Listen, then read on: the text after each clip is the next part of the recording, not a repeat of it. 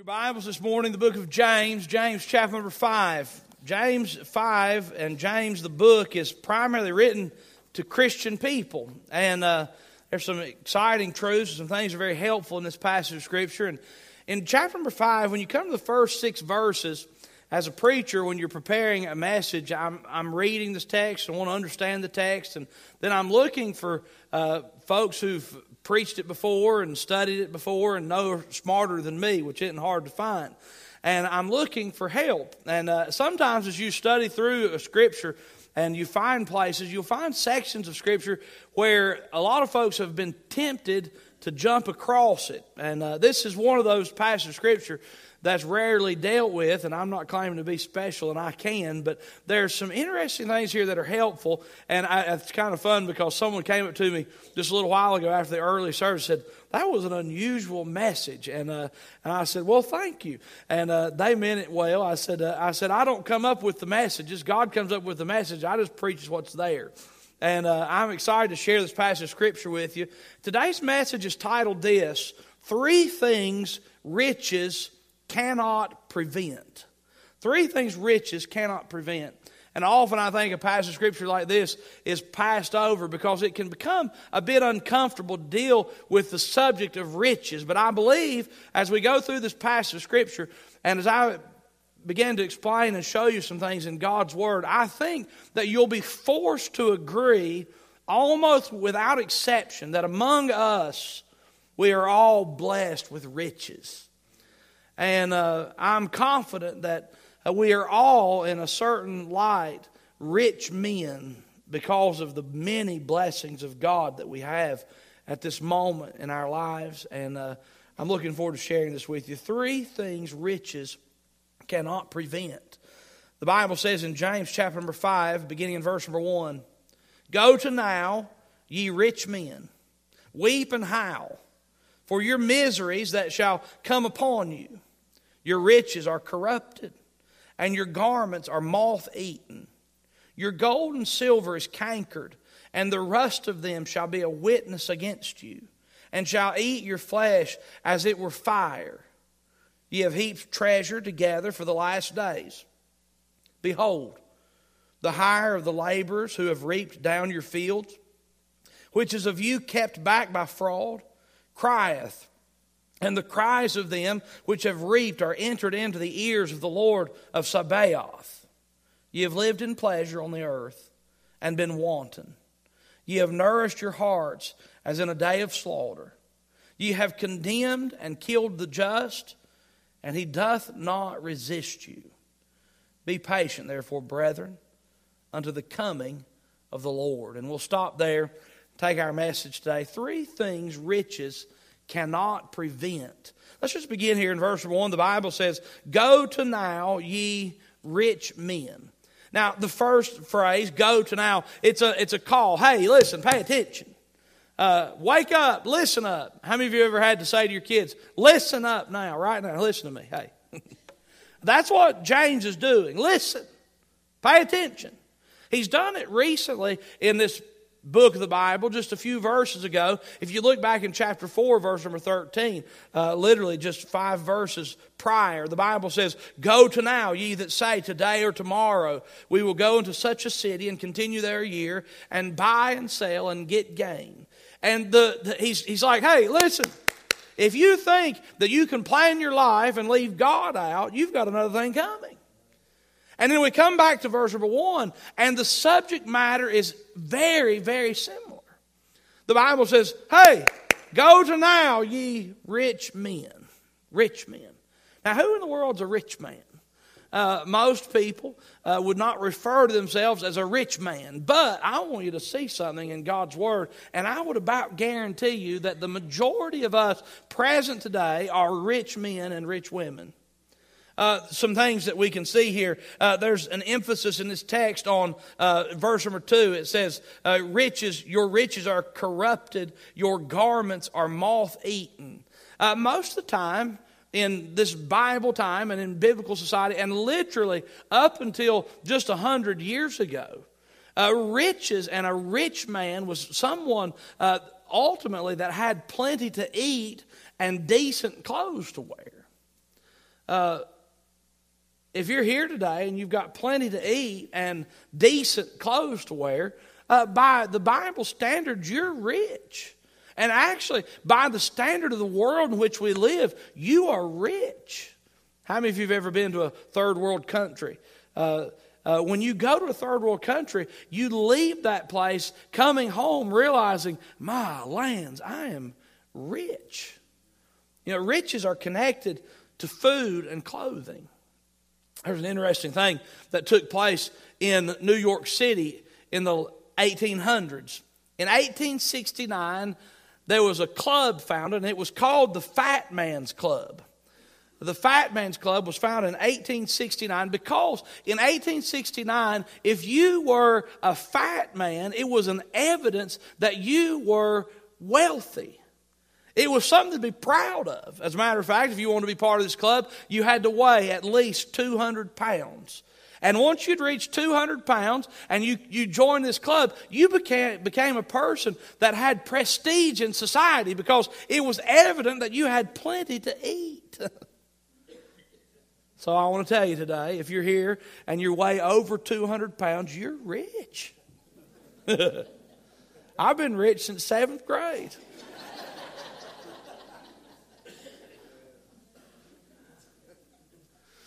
It's a funny thought, but it's so real. We're so blessed. And we've got to be careful because when the Bible talks about rich men and riches, we cannot say, well, that's for somebody else. We have to understand that this message and these truths, when we see these people who are planning their lives because they have abundance, we can't excuse ourselves from being rich because we are. If you've got plenty to eat and clothes to wear, you're a blessed person. And when we get into a society and a situation in our world, in our lives, where we have what we need and we don't have to work really hard for it, then it becomes very possible that we will develop a mindset that says riches is what makes me happy. Material things and wealth and more wealth is what will make me happy, what will satisfy me, what will bless me, what will help me. And when we come to this passage of Scripture, James is reminding the people in the church. He says, now listen, you rich men, don't be fooled into believing that life with its possessions without God is genuinely and truly blessed. It's just not so. You see, God does not hate rich people. There's a movement all over our world that despises people that have things. That's not how God works. God doesn't despise people that have things. As a matter of fact, I believe God blesses us with things along the way. Things are not the evidence of God's blessing, but God is good to us. And it's okay to have some things.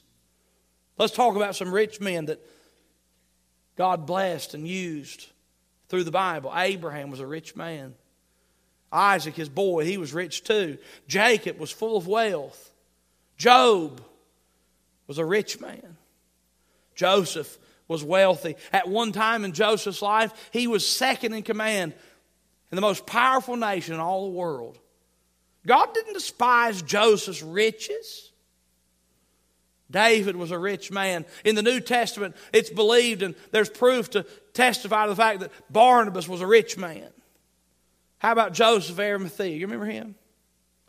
God used a rich man to provide an empty tomb for Jesus to stay in, but just for 3 days. It's good. It's not bad. It's not bad to have things. But I'll tell you, it's not bad to have things, but it's a bad thing when things have you. And it's easy to get to the place where we let things have us and possess us and run us and rule us. And so James is sending a word to the church. He says, you be careful. Wake up. Be careful, rich men. You see, there's also some very negative examples of the Bible of what the love of money or the yearning for riches does. Just in our Sunday school class last week, we went to the book of Joshua and talked about Achan. Achan saw the riches of the people of Jericho and hid them in his home, and judgment fell on his house and cost the nation of Israel dearly. Delilah, the wife of Samson, sold out Samson's secret for a portion of money. She thought somehow that a little bit of money would be better than faithfulness to her man. How about Solomon? He was a rich man. But the more riches Solomon had, the more riches Solomon wanted. And Solomon did all kinds of awful things that even led him to paganism in order to get more and to have more influence and to be richer. In the New Testament, Ananias and Sapphira wanted to put on the appearance of wealth and declared to the church that they'd given all they had, but they hadn't. And it cost them their lives. How about this guy, Judas Iscariot? You remember him? Can you imagine getting to the place where you think that 30 pieces of silver is more valuable than Jesus? That's where he was. And we may say in our hearts, well, I'll tell you, I'd never do that. But you wait just a second. What is it that you're pursuing to the neglect of your relationship to Jesus Christ? Just like Judas, you believe that possession and the riches of this world is more valuable than Jesus. Judas thought somehow in a demented state that 30 pieces of silver was better than a relationship with the Creator of the universe. We fall into that trap. Oh, how many Christian people over an inheritance or over a piece of money or over a thing have allowed bitterness and anger and wrath to boil up inside of them for years and years to come. It's not strange. As a matter of fact, it happens over and over and over and over again. Why? Because we have deceived ourselves into believing that having some riches or having something is better than having peace with God. Better than having a relationship with our families. Better than Jesus. And just like Judas Iscariot, we've fallen into the trap, the rich man trap, that says, if I could have this, then I could be happy. Let me tell you something.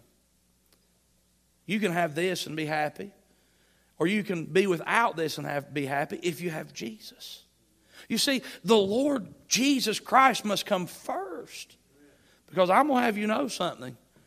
There are a lot of things that riches cannot provide for you. And God will give it all to us. Folks, there may be a rare exception in this room today of someone who's not rich. But I don't know of it. And as rich men and rich women, as rich children, as rich people, we've got to remember something. That it is very easy to be consumed with our riches. May we be reminded that it's not the pursuit of something that will satisfy the yearning of our soul. It is the pursuit of someone that will satisfy the yearning of our soul, and that's our Savior, the Lord Jesus Christ, and we meet Him in God's Word. God does not despise rich people. Aren't you glad, considering how rich we are? He doesn't despise rich people. He doesn't condemn rich people.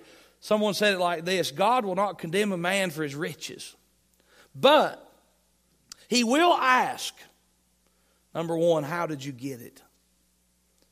And He will ask, number two, what did you do with it?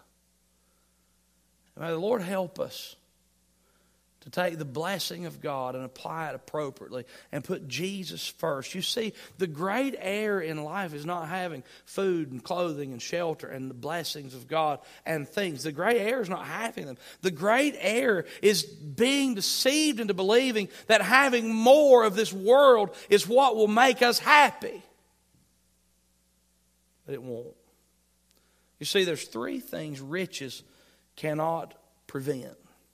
And let's just take time to look at them. Number one, riches, do not prevent suffering. They do not prevent suffering. Oh, so many people are looking for things to prevent suffering. But I want you to know something. I hate to tell you this, but it's just true. All of our lives has suffering. All of our lives have suffering. Look, we're going to suffer loss. We're going to suffer from our decaying health. You know, it may be a little depressing, but what do we have to look forward to? We have. If we don't die right now in our youth, we get to look forward to being old and falling apart and dying then. You know, it's going to be awesome.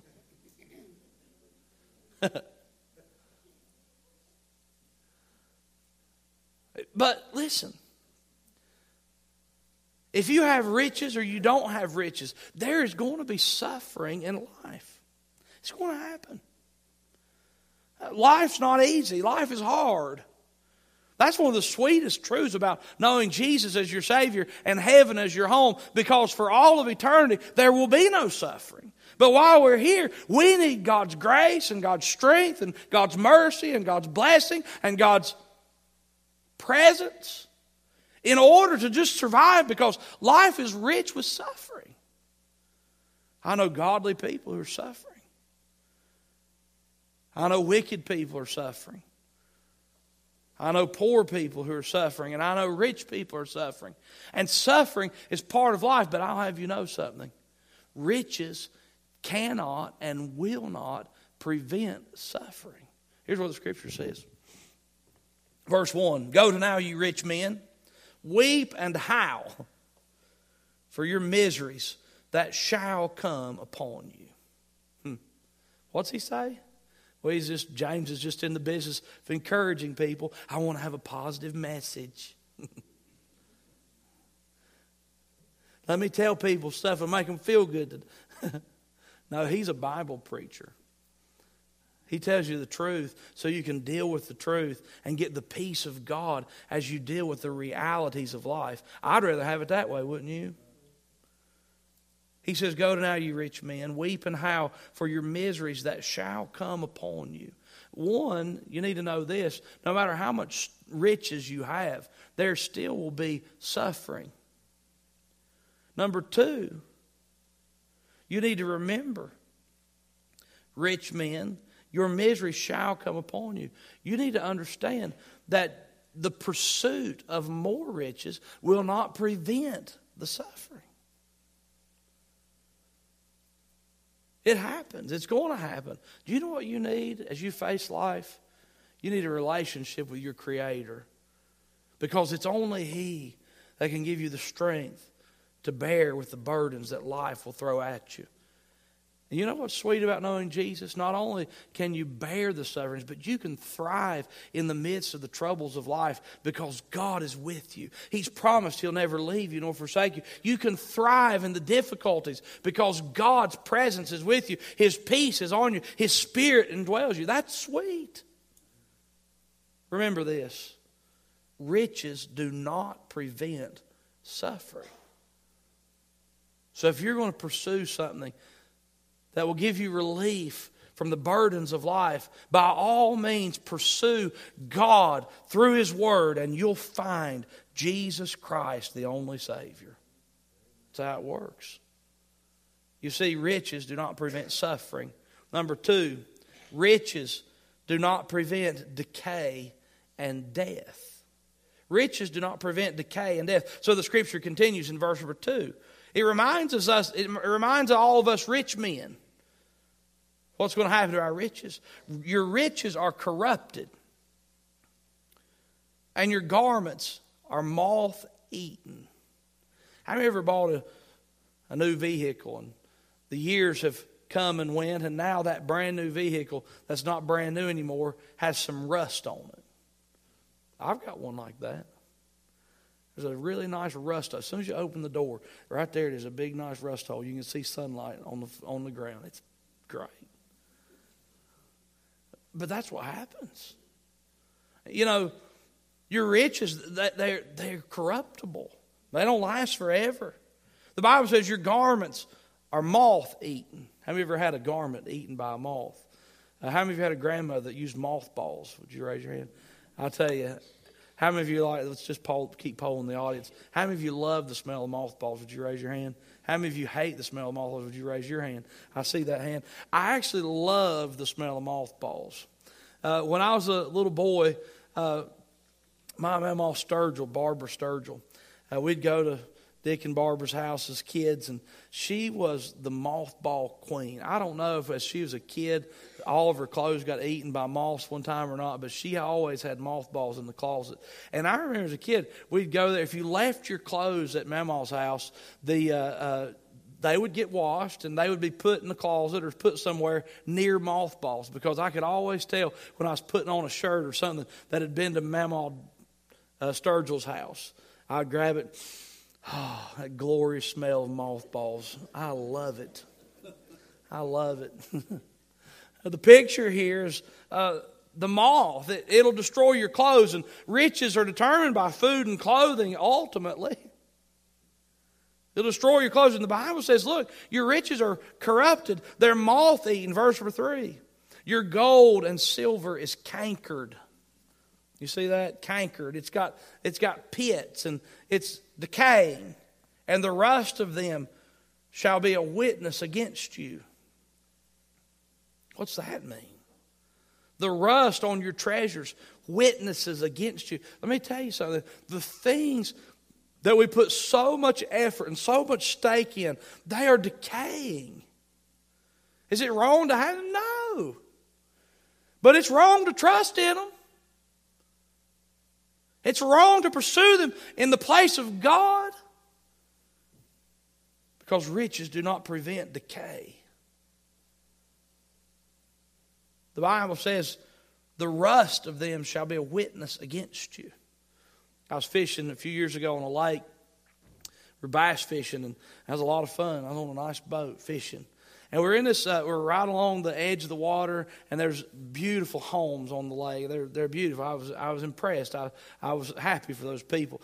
Big, beautiful docks and beautiful homes. And we rode up in this cove, fishing docks. And as we went up in the cove, on my right there was this really awesome looking old house. The only problem was it was overgrown, but you could look at it and tell that was some spectacle from the 1960s. As we came onto it, it was dilapidating and falling, but you could tell by the finish, and you could tell by the way that things had been done. In 1965, someone was at the very top of their game. I mean, they had invested a fortune in this place. It was beautiful, except it was falling apart.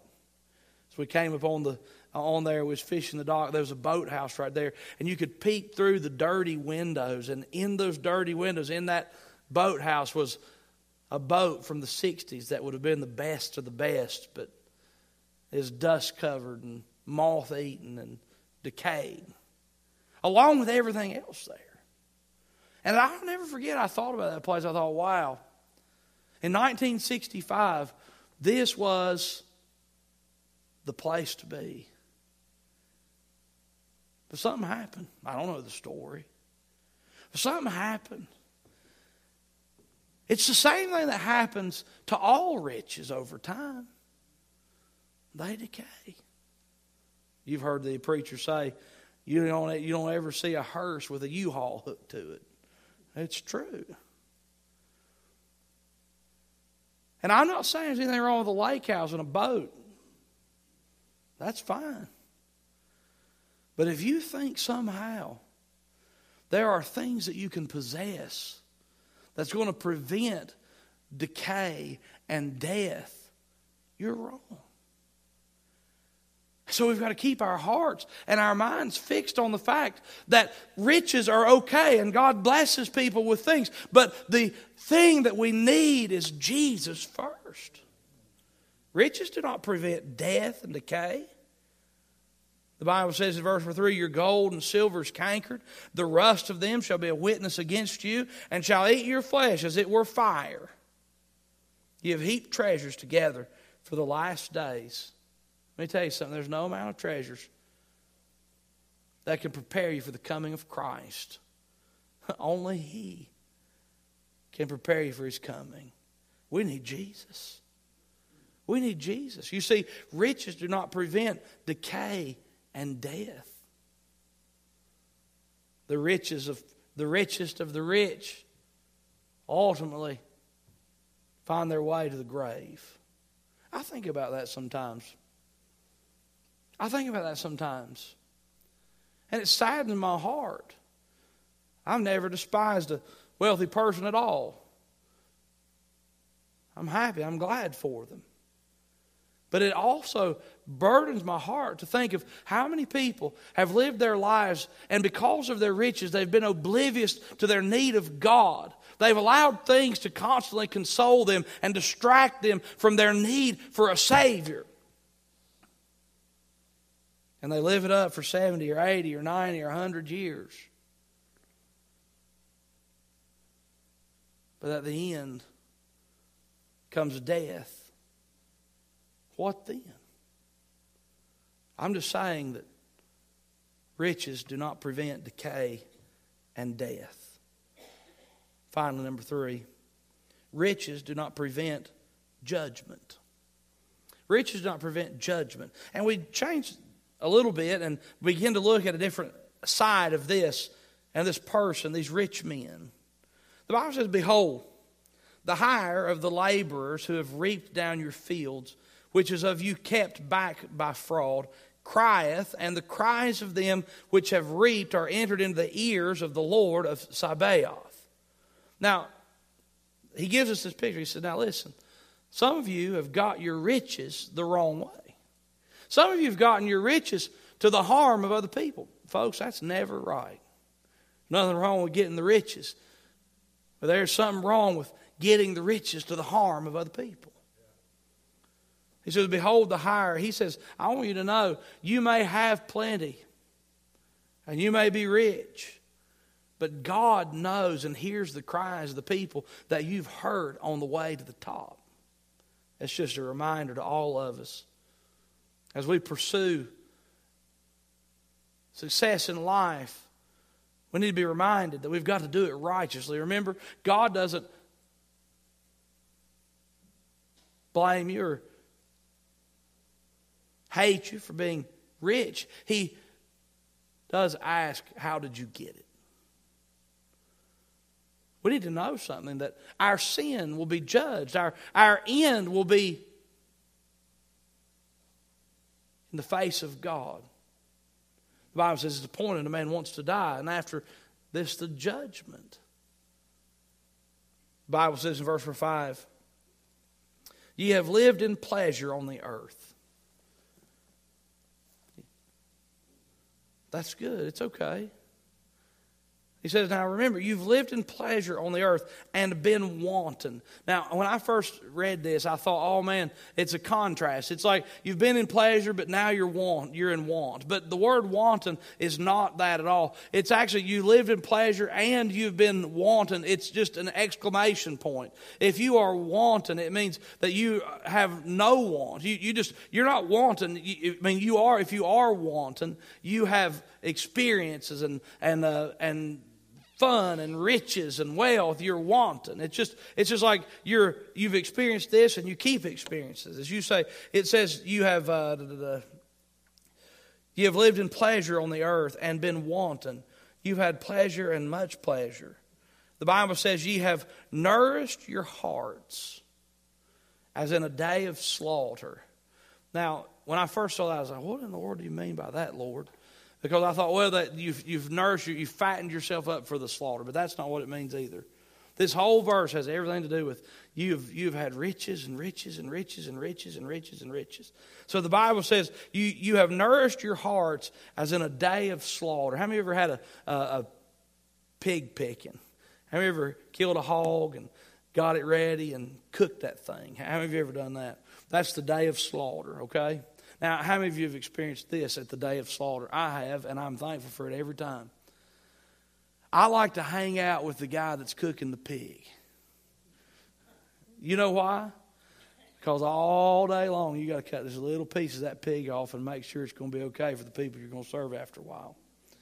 Many times I've been in a pig picking or a barbecue, or it's even better if it's beef, where I've just had a piece here and a piece there and a piece here and a piece there. And it comes time, we pray and everybody goes through the line and I'm like, I don't know if I can eat anymore. And the Bible says, you've nourished your hearts as in the day of a slaughter. Now, that's what it means. That means you're full as a tick. It means you've got everything. You got everything. You got all you could ever want. You got everything you dreamed of years ago. But if you've left Jesus out, really, you don't have what matters. Really, you don't have what matters. I'm reminded of that old guy in Luke chapter number 12. You remember him? The Bible calls him the rich fool. I mean, he had bumper crops, and he said, I'll tell you what I'm going to do. I'm going to tear down my barns, and I'm going to build great big ones, and I'm going to fill my barns up, and I'm going to fill them up so full that for the rest of my life, I'm not going to have to work. I'm going to kick back, I'm going to eat, drink, and be merry. And you know what? There's nothing wrong with retiring. But there is something wrong with living your life without any consideration of God. And Jesus, in giving that parable, the rich fool says, "Thou fool, today your soul is required of you." And when you face the judgment of God, what do you have? Without Jesus, you have nothing. You know what the Bible says? What does it profit a man if he gains the whole world and loses his own soul? I'll tell you, my heart breaks for any person who's lived life for riches, whether they've got them or not. Who've lived life for riches and left Jesus out. Because I want you to understand something. Riches do not prevent the judgment of God. You see, one of two things is going to happen. One, you're going to breathe your last breath on this earth. And your next will be in the presence of God, where you'll be judged righteously. The only judgment that passes the righteous judgment of Christ is people who've put their trust in Jesus Christ and Christ alone. Folks, according to the Scriptures, if you've not humbled yourself and repented of your sin and asked Jesus to be your Savior, the judgment of God will fall on you. And without regard to the riches that you've experienced in life, eternity, you'll be separated from God in a place called hell.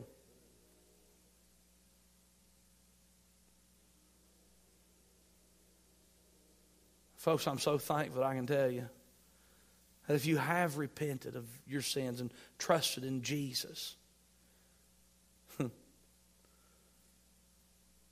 you have the treasure.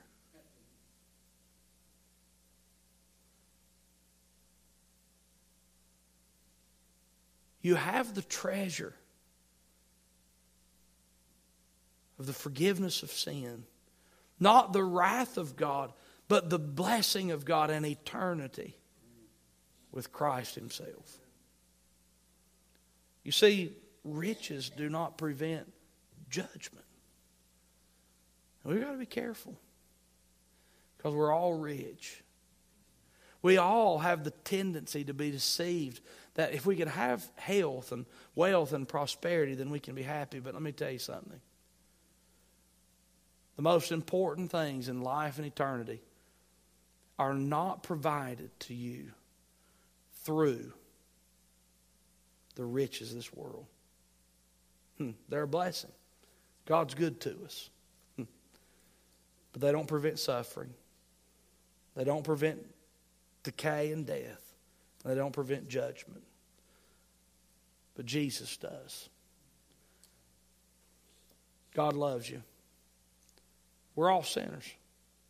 Jesus paid the price for our sins on the cross of Calvary. We must personally, there must come a time that we personally pray and receive Jesus by faith as our Savior. If you've never been saved, you've never accepted Jesus Christ as your Savior, you don't know if you have or not, you need to make that right today. The Bible says, whosoever shall call on the name of the Lord shall be saved. The Bible says, with the heart man believes unto righteousness, and with the mouth confession is made unto salvation. Our hope for eternity is found in one place, one person. It's our Savior, Lord Jesus Christ. He died on the cross. He was buried. He rose again. So you and I can have everlasting life and face the judgment of our sin through the righteousness of God. Hey, look, don't be duped by your riches. We're all rich. Don't be fooled by your riches. Don't be fooled by the pursuit of riches. Seek Jesus. Be saved. Put God first. It'll be good. It'll be right. That's what we need. Let's pray.